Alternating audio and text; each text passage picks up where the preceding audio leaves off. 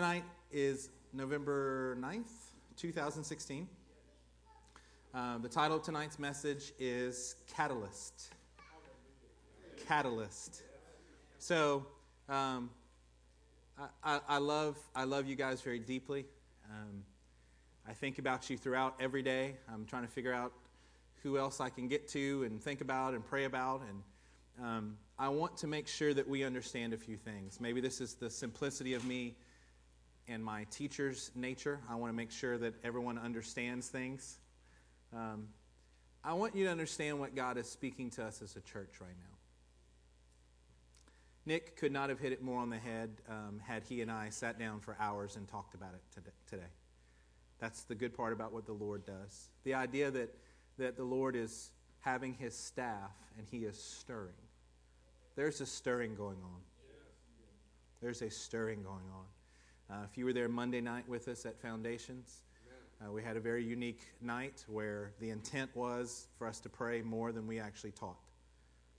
Just because I felt like there was a stirring and I didn't know how else to get to it. Was just praying together, going through some of the articles of the temple, but focusing in on the altar of incense where we offer our praise before the Lord. We offer our prayers before the Lord, rather. I was blessed to see a picture, a flash of a vision on Sunday afternoon while we were praying with our pastors and our elders, which, by the way, can I tell you what an honor that is?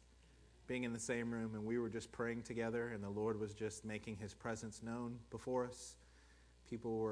I love the fact that I'm in a room and people are sharing words with each other and scriptures and pictures and visions, and this is what God is doing. I try not to take that for granted. It is what I expect with this group of leaders. I'm fully aware that is our expectation, and it's a precious thing. The picture that I saw was as I entered, I was walking in a beautiful forest setting. Beautiful sunlight, just trees and grass. We weren't walking on anything particular. I didn't notice what we were walking on other than I could see, and it was grass. And I turned slightly to my left, and what I saw was that we began to pray. The leaders of this church began to pray. And as we did, it was like a mighty wind from the Lord, as if his spirit and his presence started blowing. And what it did was it blew down this path. Okay, I'll turn around, pardon me, kind of to the left, right? So I'm looking down the path. And what it did was it cleared out. It looked like it was completely covered. It looked just like grass, like anywhere else. But when we started praying, the Spirit of God blew through there and it opened up this pathway. It blew like a blower, and it blew all the grass off of the path. And what was there, hidden to us, but pre-prepared by the Lord, was this incredible granite or marble, beautiful white, beautiful, perfectly white pathway. And so as we prayed, it immediately cleared up, and we saw, and the only way I can describe it is it just went off into the distance. And what I knew was, as we prayed, the Lord was clearing paths before us that he had already ordained, but he was letting us see them because of our heart's desire to pray, to offer up sacrifices, our heart's desire to be stirred. Let's not forget that. I don't care where you are in your life. I don't care what your daily tasks look like. I don't care how busy or non-busy you are. I don't care if this is a good season for you or a bad season for you. What I want to encourage you is that God is causing a catalyst to come into our lives. He is stirring us in a way, and you will either allow him to stir you, and you will go after this with all of your heart so that there not be any places in your life that are left unstirred, or you're going to miss an actual mighty move of God. It won't be because he didn't prepare a path for you. It's because you're not going to allow the catalyst that he is using inside of you to move you to be where you need to be. We can pray and be done now. Amen. I mean, we're not. But I really feel like I could. I really feel like that is the word of the Lord to us. Everything else tonight, whatever else goes on in this place, is just to motivate us to be able to do that. But what I cannot do for you is I cannot be stirred on your behalf.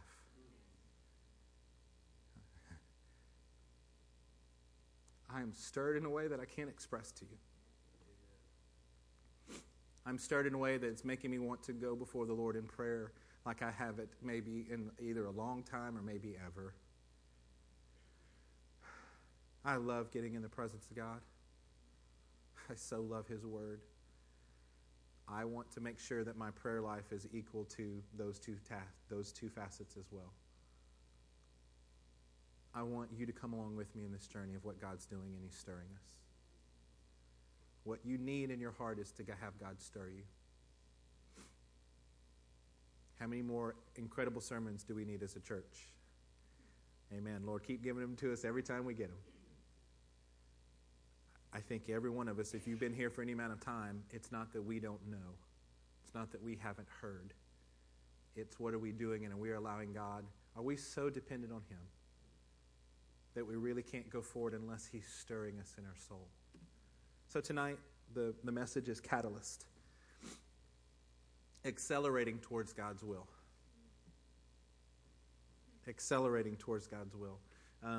Susan, if you go ahead and put up some of these slides. Amen. Just not working. Amen. Well, good. I didn't need to do the slides anyway. It's okay. Don't even worry about it. Let's just let it die right there. We don't even have to fight with it. We just got done with an incredible, historic day yesterday. You know what I think that yesterday was? I think yesterday was a catalyst. I think that what it was doing in us, since I don't have that, can you guys come get the board for me and put it right behind me? We'll just, this is family, right? This is not going to keep us from being stirred for the Lord.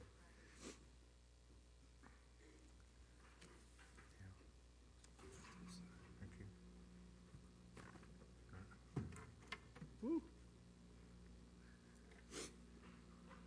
I think what's interesting is that when you look and you view yesterday, what you see is, I don't know if you've had this, but I've had this experience where I have friends, and of course they're posting on Facebook a lot of things, and some of them I'm like, you've lost your mind. You have flippin' lost your mind. The sky is not falling. The world is not coming to an end. Not because of that anyway. I have people on both sides. I literally have people and friends of mine. I guess I have to put friends in quotes. Everything from sharing websites, is TrumpTheAntichrist.com, to Trump is the Savior.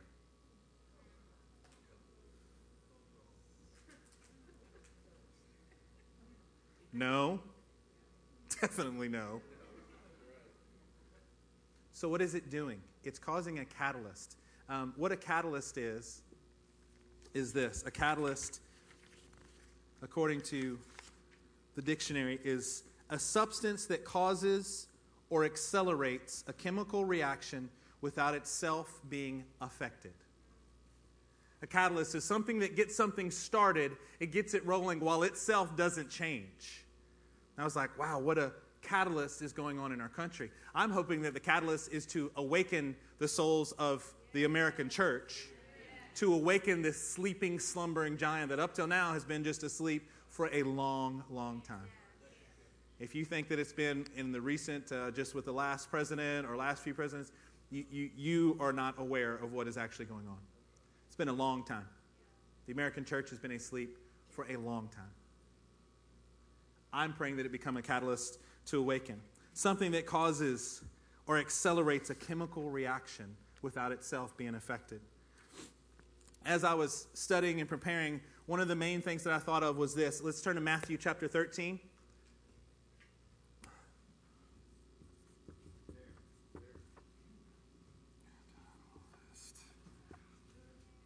Matthew 13, and let's look at verse 33. I was trying to think of things that were catalysts throughout the Bible, and my problem tonight was that I thought of, I just kept thinking of more and more. And this is the first thing that I thought of, was Matthew 13:33. He told them still another parable. This is Jesus speaking. And by the way, if you go through Matthew 13, you'll see a lot of things you have different stories, but it says, the kingdom of heaven is like a mustard seed. The kingdom of heaven is like something else. It's giving us these pictures of what the kingdom of heaven is like. Here is one. He told them still another parable. The kingdom of heaven is like yeast. Now, here's what it kind of hit me. Most of the time, I think of yeast as a bad thing. Yes? We're going to read some scriptures that show us what it does. The kingdom of heaven is like yeast that a woman took and mixed into a large amount of flour until it worked all through the dough. Everybody say all. All. This is what yeast is. Yeast is a catalyst. It is a catalyst. The problem is when we have yeast being representing something negative, it's a problem because it will work its way all the way through. Now let me tie this into what we were talking about tonight. Justin Treaster gave what he felt like the Lord was speaking to him, and he couldn't let it go. I'm going to fill in the blank just a touch and go, I'm not sure that Justin wanted to come forward and say that. There was something that he was being troubled with and wanted to share it. Can I tell you that when you have offense, it's like yeast in your heart. You can't have offense against me. You can't have offense against someone and not think that it's going to impact every part of your entire life. You cannot have a little bit of yeast in there because it will impact everything. Jesus Christ himself is talking here, and he's saying, you know what I want you to be like? I want you to take the characteristic of a catalyst that yeast is, and I want you to be that. That's what the kingdom of heaven is. It will impact everything around it. It will continue to work until every molecule has been altered by what the kingdom of heaven is. Amen? That's what we are supposed to be. If the kingdom of heaven is in us, then it is working through every part of our lives. From the inside out, it's working. It's working. It's working. I know you may see things in me that you don't like. I get it. But don't worry. The kingdom of heaven is working. It's working. It's working. It's developing things within me to every molecule. It is working all the way through this person that you see before you. Yes. What you see is not the final product yet. Because I'm allowing the catalyst of God's Spirit to have his way in my life. And that's what we are supposed to be in the world. Let's take a look at some scriptures here. Let's turn to Galatians chapter 5, verse 9. Galatians 5:9. To our point. A little yeast works through the whole batch of dough. Just a little bit. It doesn't take much for this to be impacting. That's the great part about yeast, actually. It's a small amount. By the way, in that chapter, Matthew 13, he also said that the kingdom of heaven is like a mustard seed. He's showing you that just a small amount of this has an exponential impact. Just one part of the kingdom, you, me, just one little part should have an exponential impact around it. Let's take a look at Genesis 19. Let's go all the way back to Genesis 19.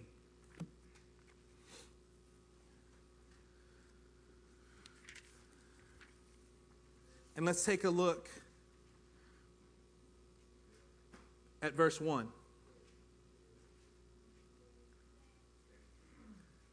Genesis 19 is the story of Sodom and Gomorrah. Okay, this is the introduction to this story. The two angels arrived at Sodom in the evening, and Lot was sitting in the gateway of the city. When he saw them, he got up to meet them and bowed down with his face to the ground. Next verse. My lords, he said, please turn aside to your servant's house. You can wash your feet, spend the night, and then go on your way early in the morning. No, they answered. We will spend the night in the square. Hey, look, thank you for your hospitality. We're okay. We're going to just spend the night out here in the square. These are angels that he's talking to. But he insisted so strongly that they did go with him and entered his house. He prepared a meal for them. Now this is in Genesis 19. We haven't gotten to the Feast of Unleavened Bread yet. We haven't gotten to the Passover. This is Genesis 19. And listen to what he makes for them. He prepared a meal for them, baking bread without yeast. This thread goes all the way through the scriptures of if we're going to present something to the Lord, we cannot have any sinfulness in our lives. We cannot have the yeast of a fleshly desires anywhere in there because what we offer to the Lord has to be pure. Take a look at Judges chapter 6. Judges chapter 6. Let's do verse 19. 19 through 21. Gideon went in, prepared a young goat, and from an ephah of flour he made bread without yeast, putting the meat in a basket and its broth in a pot. He brought them out and offered them to him under the oak tree. This is the angel that's visiting with Gideon, mighty man of valor. He's not even understanding that it's an angel at this moment. He will shortly, but in verse 19, he didn't even understand who he was talking to, but there was something about what he wanted to present to the Lord that he knew that he needed to present it with purity, without yeast. Take a look at Ezra. Ezra, chapter 6, also verse 19.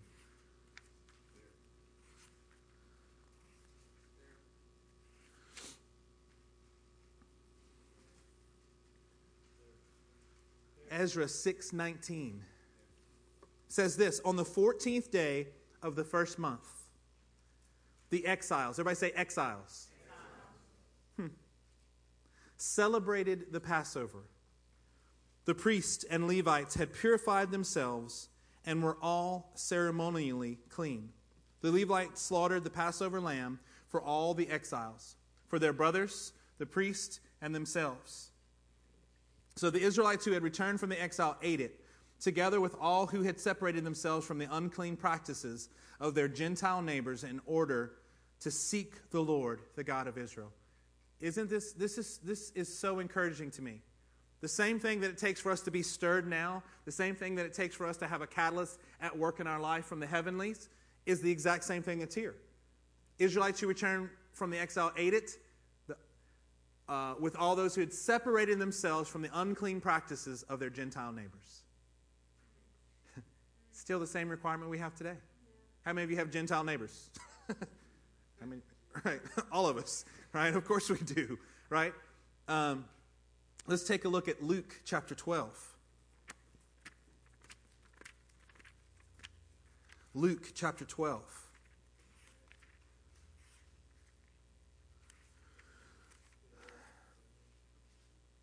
And verse 1. Luke 12:1, it says this: meanwhile, when a crowd of many thousands had gathered, so that they were trampling on one another. That's a big crowd. You ever been in a crowd that kind of started to get out of hand? That's a bit of a scary piece to be in. Been in enough football games in my life, been in enough large crowds that when they start moving and when you realize that you're getting pushed where you don't want to go, Black Friday sales, I mean, come on, whatever it may be. All the ladies just went, oh, now I understand. Football, we weren't quite sure about, right? The crowds had gathered so that they were trampling one another. Jesus began to speak first to his disciples. Hey guys, come here. I got to tell you something. Be on your guard against the yeast of the Pharisees. Be on your guard. In this case, it gives a very specific example of what the yeast can be, which is hypocrisy. When you're saying one thing and what you have on the inside of you is something completely different. Be careful. Be on guard. Be alert. Be vigilant against the yeast of the Pharisees. 1 Corinthians chapter 5. 1 Corinthians 5.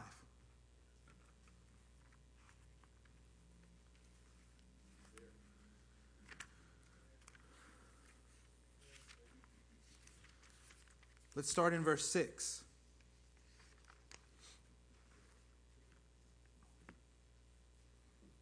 It says this: your boasting is not good.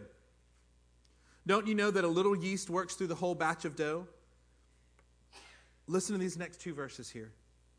Get rid of the old yeast that you may be a new batch without yeast, as you really are. I love it in this case. The Lord is just trying to encourage you. Paul, you're getting encouraged through the word. Like, look, he's not saying that there isn't yeast there. As a matter of fact, he's saying there is yeast here.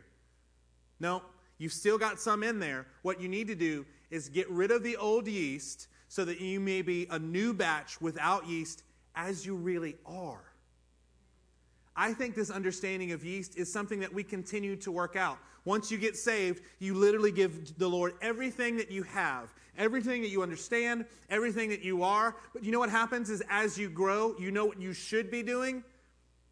Is as the light of the Lord comes in on you, you'll be able to find some area that you didn't know before, but that it was actually full of yeast. You're like, oh, man, I used to think I did this because of this. I had a noble cause for my actions there. But the truth is, Lord, I just don't trust you. Oh my gosh. I was sitting here with a lack of faith, and I had labeled it something noble. I was doing something wrong and had given it a glorious name. Oh, Lord, you should be going through a process where you'll come up against something, and you know what you do in that moment? You get rid of the old yeast, and you become a new batch made without yeast. This is not the time where you crumble and stop and lay down on the ground and quit.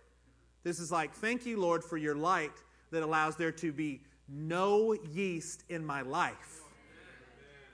What a glorious God that He will show you those sinful parts. And the Word says, that's not who you really are. I find immense amount of hope in this. I find encouragement down to my soul, to my inner parts going, thank you, Lord. He knows the difference. I've given Him everything that I know, but now that I'm growing, I learned, golly, whew, that's pretty bad, isn't it, Lord? And He's like, yep, it's bad. Oh, Lord, I fall before you. Therefore, let us keep the festival, right? Not with the old yeast, the yeast of malice and wickedness. Malice and wickedness. But with the bread without yeast, the bread of what?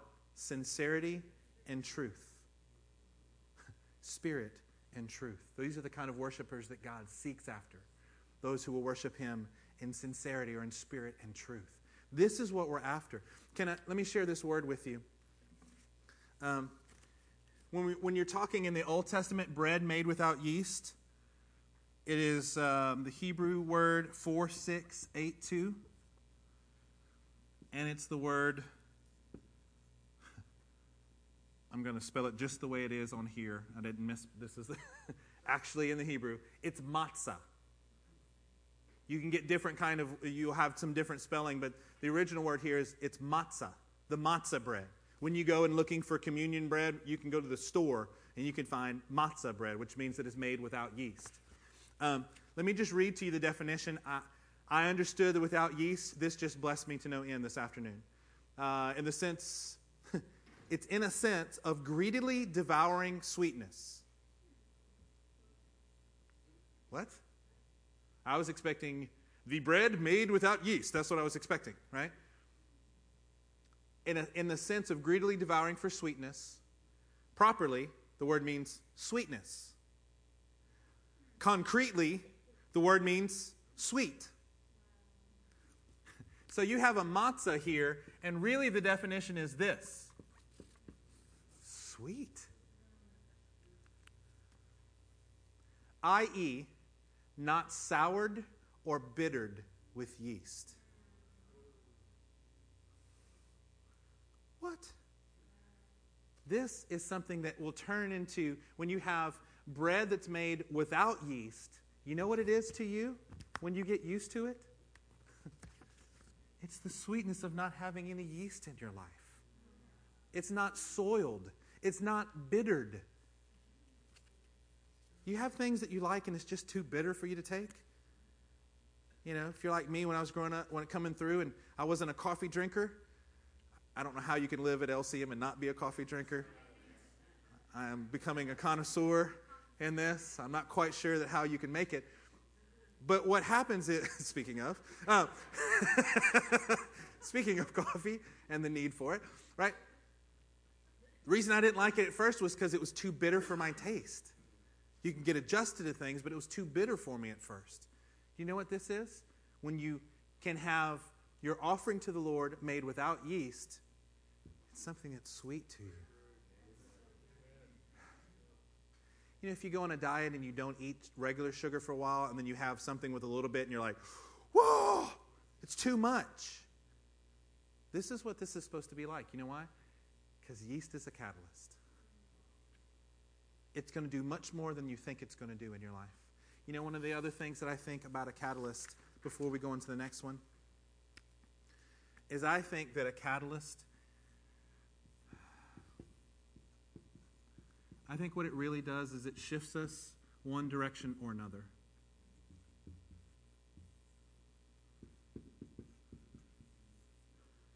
I think what a catalyst does and what it's supposed to do in our life is to heighten what's really there. We're going to keep going with this thought. Let's turn to Romans chapter 7. Are y'all with me so far? Romans chapter 7. One catalyst in our life is yeast. It's a catalyst that we must remove down to the smallest degree. Romans chapter 7 and verse 7. Do you guys have a title, a caption for this section in your Bible? Struggling with sin. You know what else is a catalyst in our lives that we have to be careful of? Is sin. Romans 7 says this, starting in verse 7. What shall we say then? Is the law sin? Certainly not. Everybody say, certainly not. Certainly not. Indeed, I would not have known what sin was except through the law. For I would not have known what coveting really was if the law had not said, do not covet. So when you're going through, maybe you guys are much more mature than me, so let's just pretend like it's your kids, right? And you're saying, hey, don't do that. My wonderful son, Gabriel, used to sit there, be like, don't you touch that. And he would stand there, literally flat-footed, and be like, he would clench his fist, he would start shaking because he wanted to do what I just told him not to do. And it was literally this little struggle in his little noggin about, I may be willing to pay this penalty. I'm not quite sure. He was little. This wasn't like we could go into a big, long discussion about what he's really thinking. There was no need to explain anything. You could just see it in his little 2-year-old or 3-year-old body or whatever it was, that he just wanted to do it, and he clearly heard what I had said, and he was just wrestling in that moment with whether he was going to or not. Husbands, ever decided that you wanted to do something for your wife, and then she asks you to do it, and then you get mad that she asked you to do it? Yes. I have. Like, you know what? I'm going to bless my wife. I'm going to do the dishes. I'm good at the dishes. There's something about it I enjoy. I'm going to do this because I just bless my wife. Hey, babe, can you do the dishes? Oh! Now I don't want to do the dishes because she said to, or asked me to.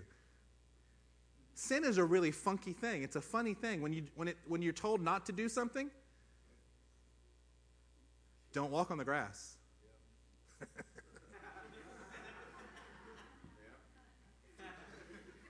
Why is that?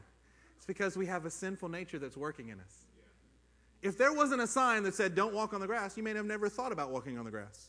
But because there's a sign there, you ain't going to tell me what to do? Yeah, this is human beings, right? What shall we say then? Is the law sin? Certainly not. Indeed, I would not have known what sin was except through the law. For I would not have known what coveting really was until the law had said, don't covet. You know why? Because it exposes my heart. It's a catalyst. So it pushes me one way or another. It shows me that I really do have an evil inclination of my heart. I really do. I want to do what I want to do, and I don't want anybody to tell me any different. Problem is that's completely opposed to the authority of God. It's completely wrong, but we're all so familiar with it, it's easy for it to get by if you're not careful and realizing this thing is a catalyst. Look at the next verse. It says this, but sin, seizing the opportunity. What a great phrase. But sin, seizing the opportunity afforded by the commands, produced in me every kind of covetous desire. I want your stuff. I want your house. I want your fame. I want your fortune. I want your favor, whatever it is. For apart from the law, sin is dead. Once I was alive apart from the law, but when the commandment came, sin sprang to life and I died. I found that the very commandment that was intended to bring life actually brought death. Let me let the Bible comment on the Bible. Verse 11, for sin, seizing the opportunity, everybody say seizing the opportunity. That's what a catalyst does. If it's there, it will seize the opportunity. That's what it's designed to do. afforded by the commandment deceived me, and through the commandments put me to death. So then, listen to this, lest you think that the commands are somehow bad or wrong. So then the law is holy, and the command is holy, righteous, and good. So then what is the problem? It's me. It's you. It's the sinful nature that's the problem. You cannot look at the Older Testament and say, yeah, the commands were bad. No, the commands are holy, righteous, good. The problem is that it's my sinful nature that gets in the way here, and it starts to mess things up. Look at the next verse, verse 13. It says this, did that which was good then become death to me? By no means. Everybody say, by no means. By no means. But in order that sin might be recognized as sin, it produced death in me through what was good, so that through the commandment, sin might become utterly sinful. You know what he's saying? He's saying that the commands allowed sin to be revealed for what it really was, a catalyst. It showed that I was really dead on the inside and I just didn't know it. What a gracious God we have. Amen. You ever have a problem, just something that's underlying and you don't know it's there? Sometimes the worst thing you can do is not know that there's a problem. There are medical conditions that people have where they cannot feel pain properly. You know what happens? Those people get in all kind of trouble. They didn't realize they were cut. They didn't realize they were hurt. They didn't realize they had a problem, and they went on through life until it finally became so bad that there was nothing that doctors could do about it. If you didn't have pain in your life, that would be a terrible thing. You don't agree with that when you stub your toe in the middle of the night. Thank you, Lord, for this pain. That's not what you're trying to say. Sin in our lives, the commandments came to show us that we were really sinful without him. That we weren't good. There was none righteous, no, not one. Turn to Romans chapter 5. Let's look at verse 20, I believe. Romans 5, just back a page or so. This is what it's saying. The law was added so that the trespass might increase. God wanted it to be a catalyst to cause it to come to fruition. But where sin increased, grace increased all the more. So that just as sin reigned in death, so also grace might reign through righteousness to bring eternal life through Jesus Christ our Lord. This is an incredible thing. Sin is a catalyst. Just like yeast, we have to expel it completely. Galatians chapter 3. Galatians chapter 3. We're going to look at verse 21.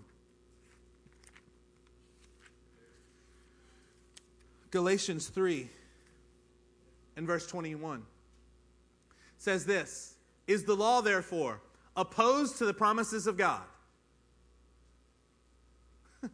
Absolutely not. Do you realize how emphatic these words are, both in Romans 7 and Romans 5 and Galatians 3? It's trying to make sure that you understand. The law was there to expose that sin is a catalyst in you. That's what it was doing. Is the law therefore opposed to the promises of God? We've got to be either an Older Testament believer or a New Testament believer? Absolutely not. For if a law had been given that could impart life, then righteousness would certainly have come through the law. Again, it's exposing what's really there. Let's turn to Hebrews chapter 12. Hebrews chapter 12, and we're going to start in verse 4.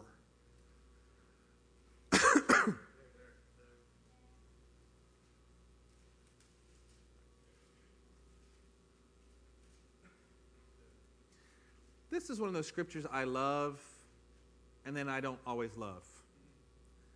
Because it indicts who I really am. The Word of God in itself is a catalyst. I like to have excuses about my life and why certain things still overcome me. And this is one of those scriptures that kind of just does away with the excuses. In your struggle against sin, in your struggle, in my struggle against sin, you have not yet resisted to the point of shedding your own blood. Bam. In your face. But I've really been trying. Really? In your struggle against sin, you have not yet resisted to the point of shedding your own blood. Jesus did. He was sweating drops like blood. What we have to do is we have to want so deeply to understand that these are catalysts, that we must expel the yeast. We must expel every part of sin, every part of it. Nothing is acceptable. Quit saying you have issues. What you have going on is sin. And we expel these things. Take a look. Let's turn to Deuteronomy chapter 4. You have not yet resisted sin to the point of shedding your own blood. Another catalyst in our life.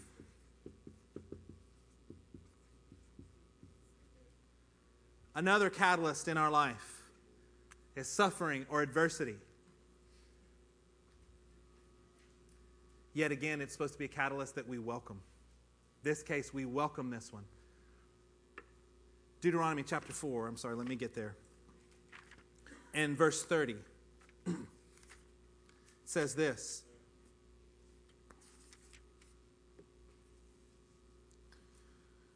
When you are in distress, everybody say distress. When you're in distress and all these things have happened to you, then in later days you will return to the Lord your God and obey Him. For the Lord your God is a merciful God. Amen? He will not abandon or destroy you or forget the covenant with your forefathers, which He confirmed on them by oath. The first part of this, when you are in distress, we're going to run through some scriptures here because we've taught on this many times. I'm looking at suffering as the catalyst. The difficulties in your life are designed to be a catalyst. Whether you like what happened in the election or not, A, it's already over. B, it's designed to be a catalyst in your life. It's supposed to be doing something. And you know what it does? It'll show you really where you are. Suffering will show you where you are. If you can have difficulty come and you go, golly, I don't like this at all. But praise be to my God who is at work in my life. Thank you, Lord, for this. Thank you for this difficulty. Personally, in my own self, I can't stand this. But I trust that you are good. I trust that it will show you. If you get in the suffering and all you can do is complain, if you get in difficulties and all you can do is lament, if you can get in difficulties and all you can do is think about the negative things and how to attack someone else because you're hurt, it's a catalyst, all right. It's just not doing in you. It's actually causing you to go these things. What did I say at the beginning? It either causes or accelerates a change. What's suffering accelerating in you? Is it accelerating God's goodness in your life? Or is it becoming a roadblock for you? Is it pushing you closer to God? Or is it pushing you further away? And now you feel like you've been reset. You've taken steps backwards in the Lord. Maybe this is, again, the graciousness of the Lord to show you where you're really at. Amen. I'm always the type, somebody comes up and says, do you want the good news or the bad news? Tell me the bad news. I don't know why. I'm just that guy. Tell me the bad news so I can start working on that first. If it's good news, I'm not terribly worried about it. Give me the bad news. I'll go start now. You don't even have to tell me the good news. Let's just go get this. I want to have a walk with the Lord that's the same way. Lord, what real pastoring and real discipleship does is it shows you where you're weak so that you can go fix it. What many churches do is they don't pastor you. You're not being discipled, so you don't know. I literally have asked people this in my life, and I've shared some of this with you guys before. I have asked people who were over me, who had authority, who I respected, please tell me how I can get better. Hey, you're great. You're great. You're doing a great job. Okay, amen. Thank you. That's encouraging. I'll come back. Hey, I'm new to this. I don't know what's going on. Can you help me? Can you show me? I'm sure. I lack so much knowledge, I don't even know where I'm not doing well. Like, I can't even, would you help me? Doing great.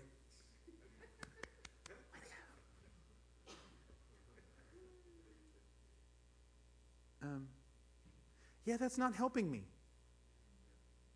I was that way when I was a first-year teacher. Tell me, I want to get good at this thing. I'm not playing. I'm serious about this pursuit. Are you serious about your pursuit? What are these sufferings showing you? Look at your life. What is it actually showing you? Take a look at Isaiah chapter 30. Isaiah 30 and verse 20.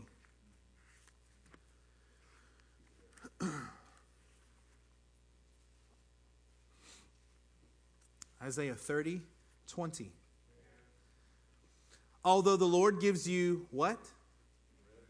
Sorry, I hear a lot of pages turning. I should have waited another second there.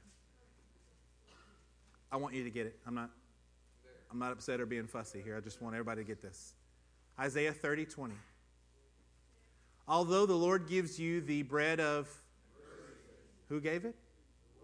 Uh-huh. Yeah, He does. Thank you, Lord. I need it.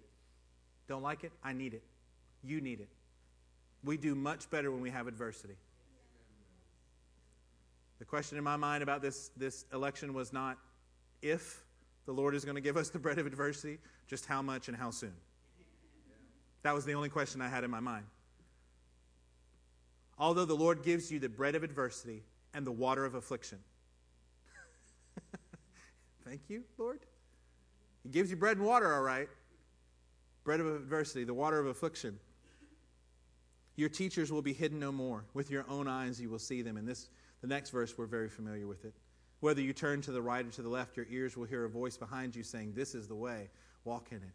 You know what this is doing? You know what the bread of adversity does? You know what the waters of affliction does? Is it causes you to be dependent on Him.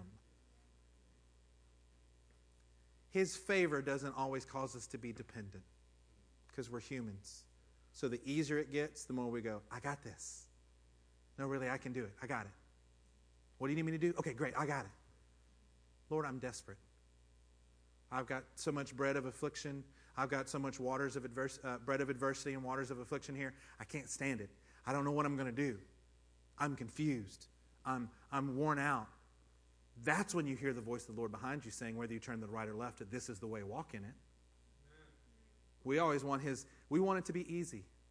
I want it to be easy. I want Him to tell me 92 days ahead of time, and I just know that it's there and it's going to be easy path laid out before me. He wants me to pray to the point where His wind will blow. It's Him that finds the path, not me searching around forever in a forest. He says, just pray. Yes, Lord. How are you doing in this? We've been talking about being utterly dependent upon the Lord. How are you doing? Are you completely dependent upon Him yet? If you're not, then let the adversity work its work. Let the suffering work what it's supposed to do in you. Turn to Psalm chapter 18. Psalm 18, verse 4.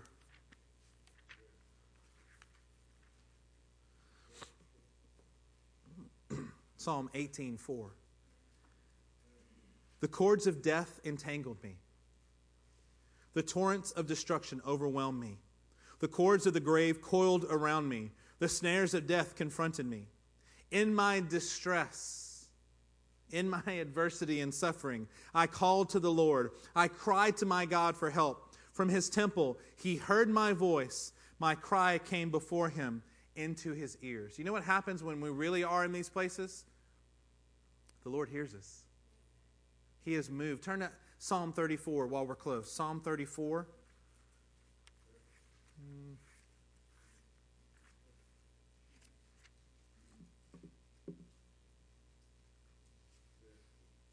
Let's do verse 15. The eyes of the Lord are on the righteous, and His ears are attentive to their cry. When you're here and you're calling out to Him through the suffering and adversity, He hears you. He promises that He will. Turn to James chapter 1. James chapter 1.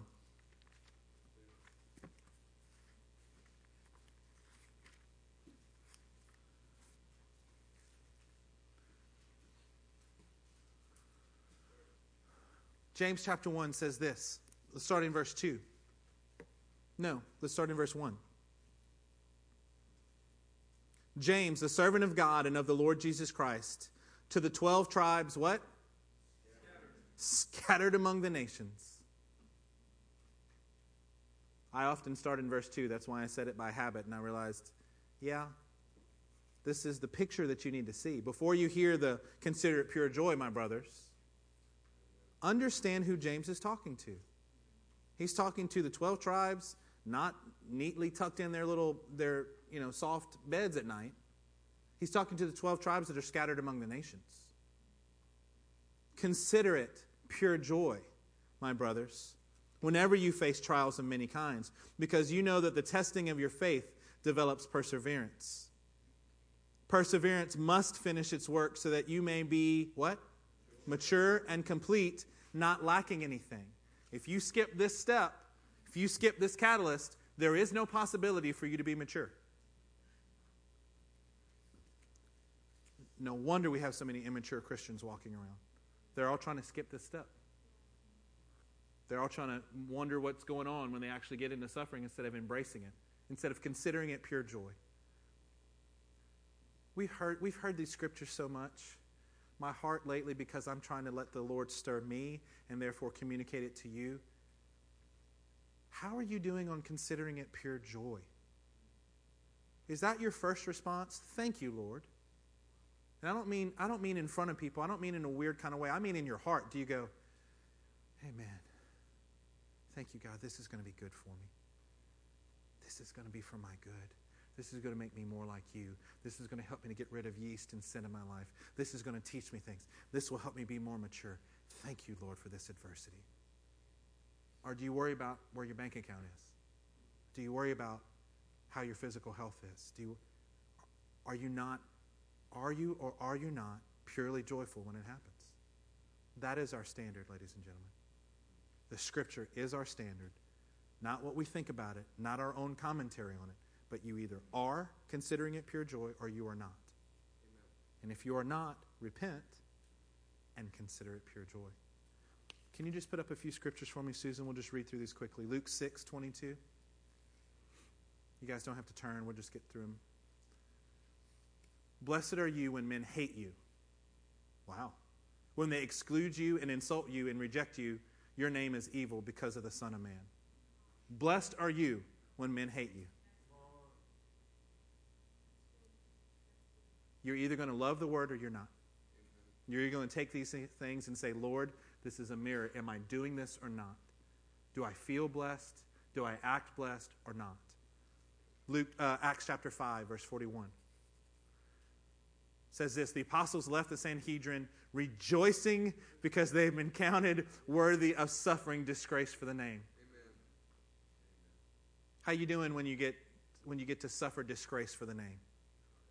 Hallelujah! Happy dance. Thank you, Lord. Let's have a worship service. You know why? Because I was just disgraced for him. These are not esoteric thoughts, ladies and gentlemen. This is what our lives are supposed to be. Amen. Not pretend like, but actually be. Romans chapter 8, verse 17 and 18 says this. Now, if we are children, then we are heirs. Heirs of God and co-heirs with Christ. Good scripture. If we indeed... wait. If then statements, right? If we are children, if we really are children, then we're heirs with God, co-heirs with Christ. Heirs of God, co-heirs with Christ. If indeed we share in his sufferings, in order that we may also share in his glory. You don't get to skip this step because it's the catalyst that you have to have in your life. Philippians chapter 1, verse 29 says this, for it has been granted to you on behalf of Christ not only to believe on him, but also to suffer for him. Amen. That's what your lot in life is. That's what's been appointed to you. It has been granted to you on behalf of. Isn't that an interesting juxtaposition of these words? It has been granted. It is a gift to you on behalf of Christ. Telegram, special delivery. Here, it's suffering for you. Brought to you by Jesus. You're either going to have the same joy when it happens or you're not. He's telling us ahead of time. Colossians chapter 1, verse 24 says this. Now I rejoice in what was suffered for you. Listen to this. If you don't have this underlined in your Bible, you should. Just telling you now. Now I rejoice in what was suffered for you, and I fill up in my flesh what is still lacking in regards to Christ's afflictions, for the sake of this body, which is the church. The suffering, I rejoice in what was suffered for you, because it helps me to get my flesh. What's lacking in me is worked out through the suffering that I have. No other way, my friends. Let's do one more. 2 Timothy 3:12. There are many more scriptures that I can do, but this is where we'll stop here and move on. In fact, everyone who wants to live a godly life in Christ Jesus will be persecuted. Everyone. Everyone. When's the last time you were actually persecuted?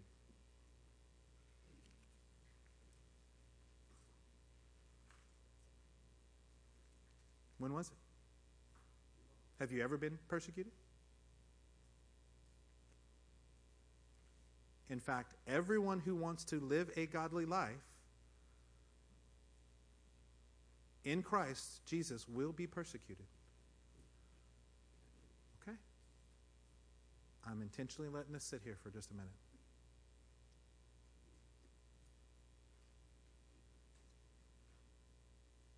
It should be that we are looking for the persecution. Not for our sinfulness, not because of some stupid thing that we're doing, but because of the righteousness of Christ. The more righteous that I am, the more it will have to cause persecution in my life. If I am not yet to the point where I'm causing persecution, then I am not yet righteous enough. I have not gone after this hard enough. I have not let his catalyst push me far enough in the direction that I'm really desiring to go. It's true whether we like it or not. Turn to Psalm chapter 141. This next topic, as we're rounding the corner here.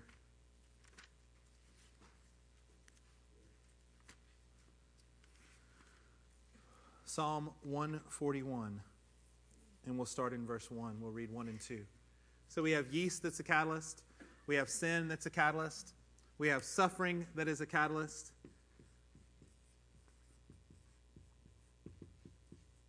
And we have prayer that is a catalyst.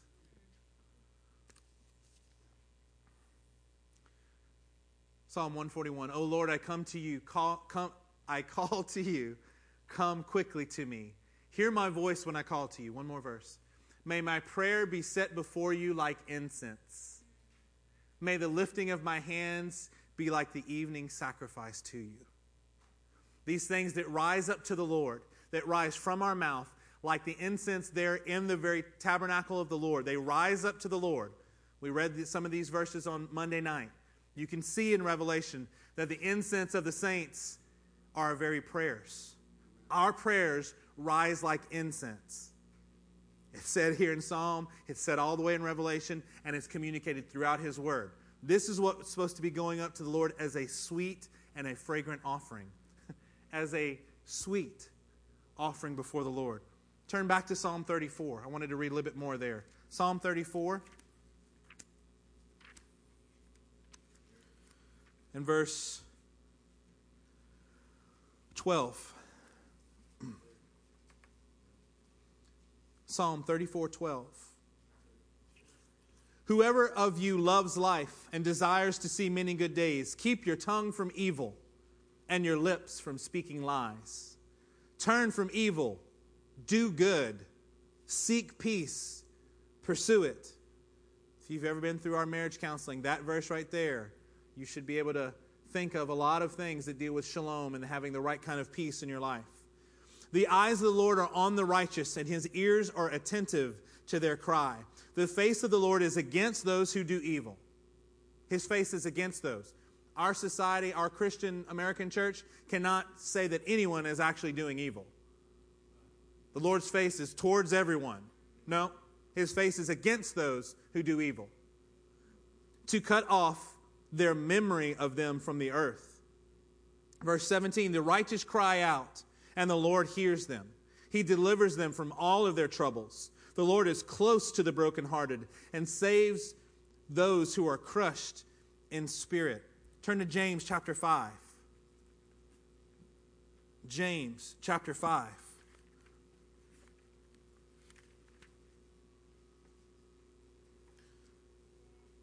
Let's look at verse 13.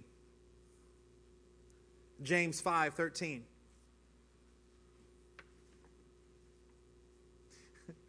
I love this verse. Sometimes it just strikes me how simple and how plain the scripture is. Is any one of you in trouble? He should pray. Oh, great. Is that all? Yes. How many of you ever felt like you've been in trouble in your life? I have. How many of you felt like it this month? Lord, I need you. Is any one of you in trouble? Any one of you? He should pray. It doesn't say that you should talk to your neighbor. It doesn't say that you should talk to someone and build a coalition of people who have had like type of trouble as you. It doesn't say that you should go to Facebook and find out what you should do and what you should think. Anyone know how to deal with this? Looking for answers. You should pray. Is anyone happy? Let him sing songs of praise. Is any of you sick? He should call the elders of the church to pray over him and anoint him with oil in the name of the Lord. And the prayer offered in faith will make the sick person well. It doesn't say might. It doesn't say It says it will.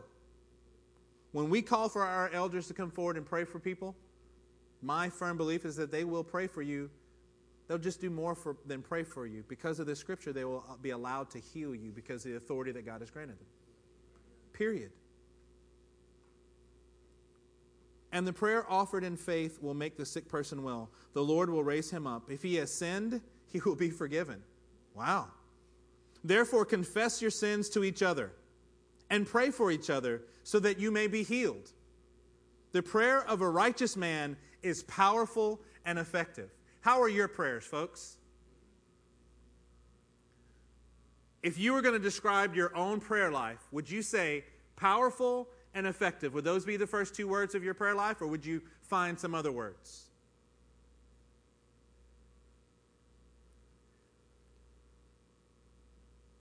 The stirring that the Lord is doing in my heart is partially about this that leads to other things. Sutherland, you're not praying enough.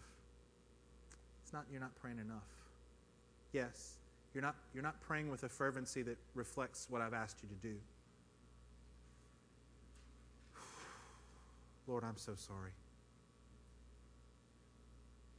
I clearly must choose to do other things instead of actually wanting to be with you. You know the altar of incense in the tabernacle? You weren't supposed to have a burnt offering on it. You weren't supposed to have a grain offering on it. It wasn't for other reasons. It was just to offer prayers to the Lord. It was just to have communion. How are you doing? How should you be doing? Be stirred, why don't you? Amen. Be stirred. If you're a beast in prayer, be stirred. If you're terrible at praying, be stirred. Get up and do something in your heart. Cry out to God. Are you in trouble? Then you should pray. Are you happy? Then you should pray. In other words, are you getting the theme here? It doesn't matter where you are. It doesn't matter what's going on. The first thing that you should think of is going to the Lord. And not even to offer another sacrifice. Lord, I need this, this, this, this, and this. Lord, I just want to be with you. I just want to be with you. I figure that if I'm with you, you do tell me to ask. You do say that it's important that I ask you for what I need. I will do that later. I just want to be with you. Amen. And think about any relationship that you have. If you're only asking for something every time you get together, that becomes a burdensome relationship.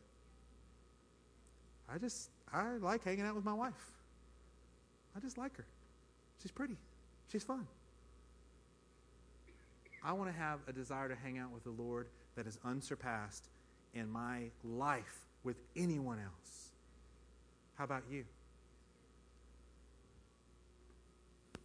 Turn to Matthew chapter 26.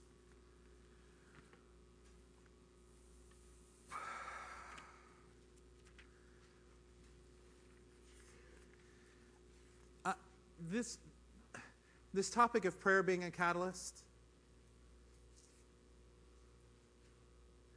what I don't want you to do is to have a Sunday school kind of childish answer. Well, Pastor, everyone could probably pray more. It's not what I'm talking about. What you're trying to do there is decide that it's not really a catalyst. You're trying to excuse where you are.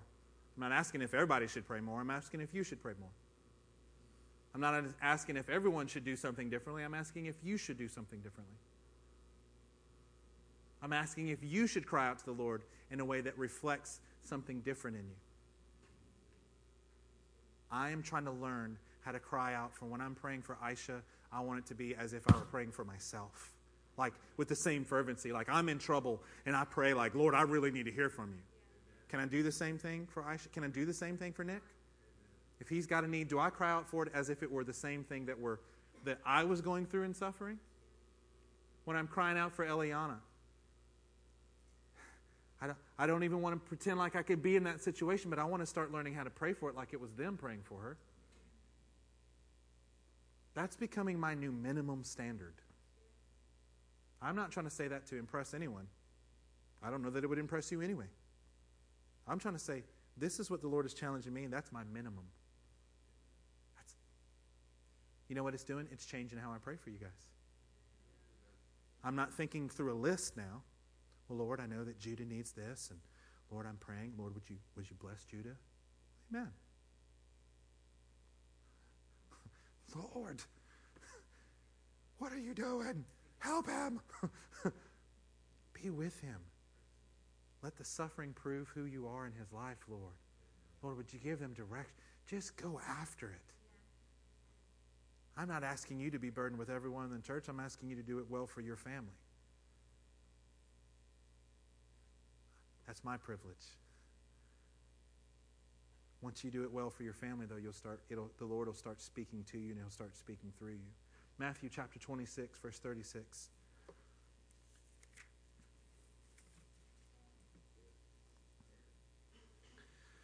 Then Jesus went with his disciples to a place called Gethsemane. And he said to them, sit here while I go over there and pray. He took Peter and the two sons of Zebedee along with him. And he began to be sorrowful and troubled. Yeah, he's about to take the weight of the sin of the world upon his shoulders. He began to be sorrowful and troubled. Then he said to them, my soul is overwhelmed with sorrow to the point of death. Stay here and keep watch with me. Hey, I just need y'all to, can you just be with me? Jesus is praying this. He's asking for his friends to be with him. Hey guys, I'm so burdened. I just need some help. Going a little further. It takes us going a little farther in our prayer life. He had already separated himself. He had already called the three. He'd already told them and shared with them what was going on. They were already separated, and it says what? He went a little farther. Let's go a little farther in our prayers tonight.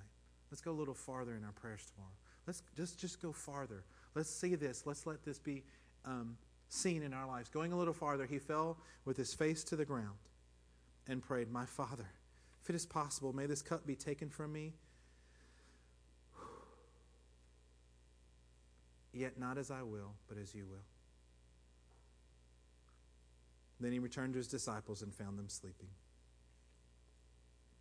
Could you men not keep watch with me for 1 hour, he asked. Watch and pray so that you will not fall into temptation. The spirit is willing, but the body is weak.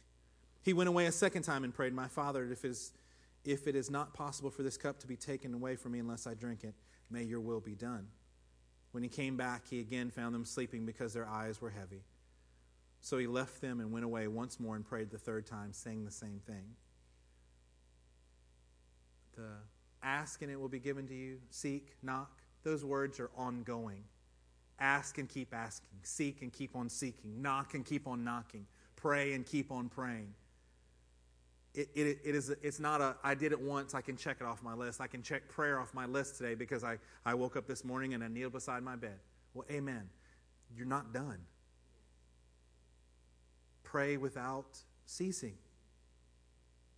I'm not impressed if you can pray a long time. I want to encourage us all to go a little further. Go back again. Keep praying. Let it be an attitude of our heart. Let it be a discipline in our life. Then he turned to the disciples and said to them, "Are you still sleeping and resting? Look, the hour is near.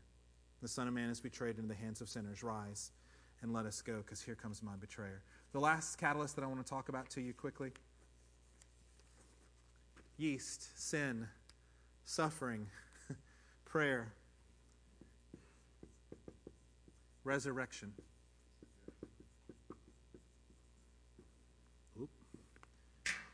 Resurrection. John, I'm just going to go through a few of these kind of quickly again, Susan. John 11:24. It says this. Martha answered, "I know that he will rise again in the resurrection at that last day." This is Lazarus has just died. Next verse. Jesus said to her, "I am the resurrection." Jesus says, "I am the resurrection." I know you're talking about a resurrection at the end of time. Jesus is saying you're actually talking to the resurrection and the life. He who believes in me will live even though he dies. Let's look at Acts 23, verses 6 through 8. Then Paul, knowing that some of them were Sadducees and the others Pharisees, called out in the Sanhedrin, "My brothers, I am a Pharisee, the son of a Pharisee. I stand on trial because of my hope in the resurrection of the dead." You cannot overemphasize the catalyst that the resurrection power of the Lord is. You cannot overemphasize this as a believer. Let's take a look at Romans chapter 1. I think it'll be verses 1 through 4. Paul, a servant of Christ Jesus, called to be an apostle and set apart for the gospel of God, the gospel he promised beforehand through his prophets in the Holy Scripture, regarding his Son, who as to his human nature was a descendant of David, and who through the Spirit of holiness, who through the Spirit of holiness, through the Holy Spirit, was declared with power to be the Son of God.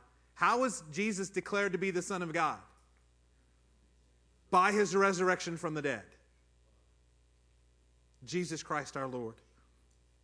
Take a look at Matthew chapter 27, verses 51 through 53. At that moment, the curtain of the temple was torn in two from top to bottom. The earth shook and the rocks split. The tombs broke open. Wait, what? I like this little small nugget that the Scripture gives us. The tombs broke open, and the bodies of many holy people who had died were raised to life. Jesus dies on the cross. The veil is rent, and dead people get up and start walking around. Is that not the encapsulation of the entire gospel? He died for us because we were dead, and because he died, we can now live. That is the story of the gospel in its entirety. Revelation chapter 20, verses 4 through 6. I'm getting too old. That's awful small. Okay. Glasses. "I saw thrones on which were seated those who had been given authority to judge. And I saw the souls of those who had been beheaded because of their testimony for Jesus and because of the word of the Lord, the word of God. They had not worshipped the beast or his image and had not received his mark on their foreheads or their hands. They came to life and reigned with Christ 1,000 years. I think, let's do one more. The rest of the dead did not come to life until the 1,000 years were ended. This is the first resurrection." And we will do one more verse. "Blessed and holy are those who have part in the first resurrection. The second death has no power over them." Once you've been resurrected, you've been resurrected. We saw it as a picture in Lazarus. But you know what? Lazarus was the first to rise from the dead. He was risen there, but then he died. It was not a permanent resurrection. Jesus Christ is the firstborn from among the dead. The firstborn that will never die again. He is risen. The second death has no power over them, but they will be priests of God and of Christ and will reign with him for 1,000 years. Everybody turn with me to 1 Corinthians chapter 15. I'm just going to read a few verses. The catalyst of the resurrection. I'm amazed at sometimes at how long it took me as a believer to understand the importance of the resurrection. I kind of knew it. There's no reason for Jesus coming unless there's the Passover where he died and was resurrected again. But I can't tell you, when this starts actually working in you, this resurrection, this thought of the resurrection, it's the very hope of Christianity. It is the hope. It's not an elected official. The hope of Christianity is the resurrection. Let's take a look at 1 Corinthians 15. Let's read verse 12.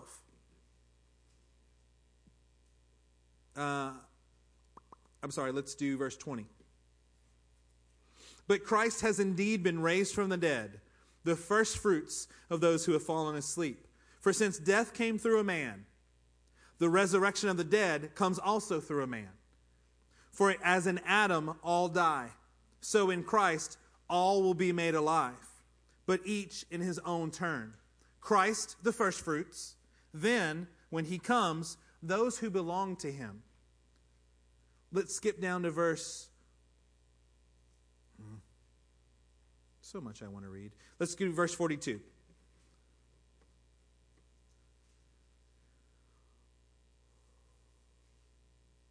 So will it be with the resurrection of the dead. The body that is sown is perishable. It is raised imperishable. It is sown in dishonor. It is raised in glory. It is sown in weakness. It is raised in power. It is sown a natural body. It is raised a spiritual body. Jesus Christ did this for us. The same power that raised Christ from the dead is now dwelling in us.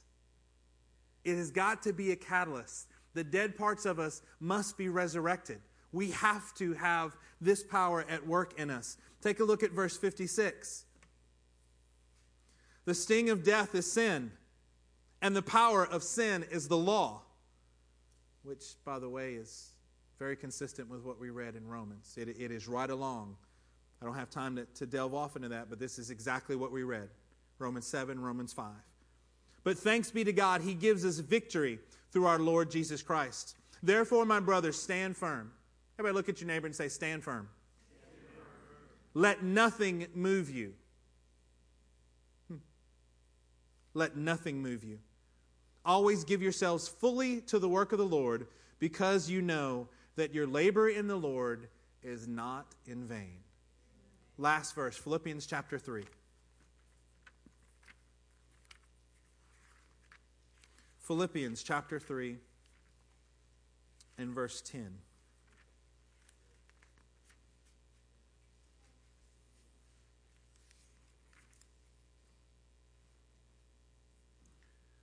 I want to know Christ. I want to know Christ. I mean, really know him. Like really, really understand who he is. I want to know. I want to have an intimate understanding of who he is. And what? The power of his resurrection. And the fellowship of sharing in his sufferings. Becoming like him in his death. And so somehow to attain to the resurrection from the dead. How are the catalysts at work in your life? What are the catalysts that are going on in your life showing you today? Are there things that you need to get rid of? Jettison. Go after and throw out the entire batch. If food goes bad in your pantry, are you the type that tries to save what you can? The bread is completely moldy, and you just tear off all the trimming of it so you can get a little nugget of bread. Or are you like me? I will throw it away, and then anything that was touching it, it gets thrown too. But, no. No. Just no.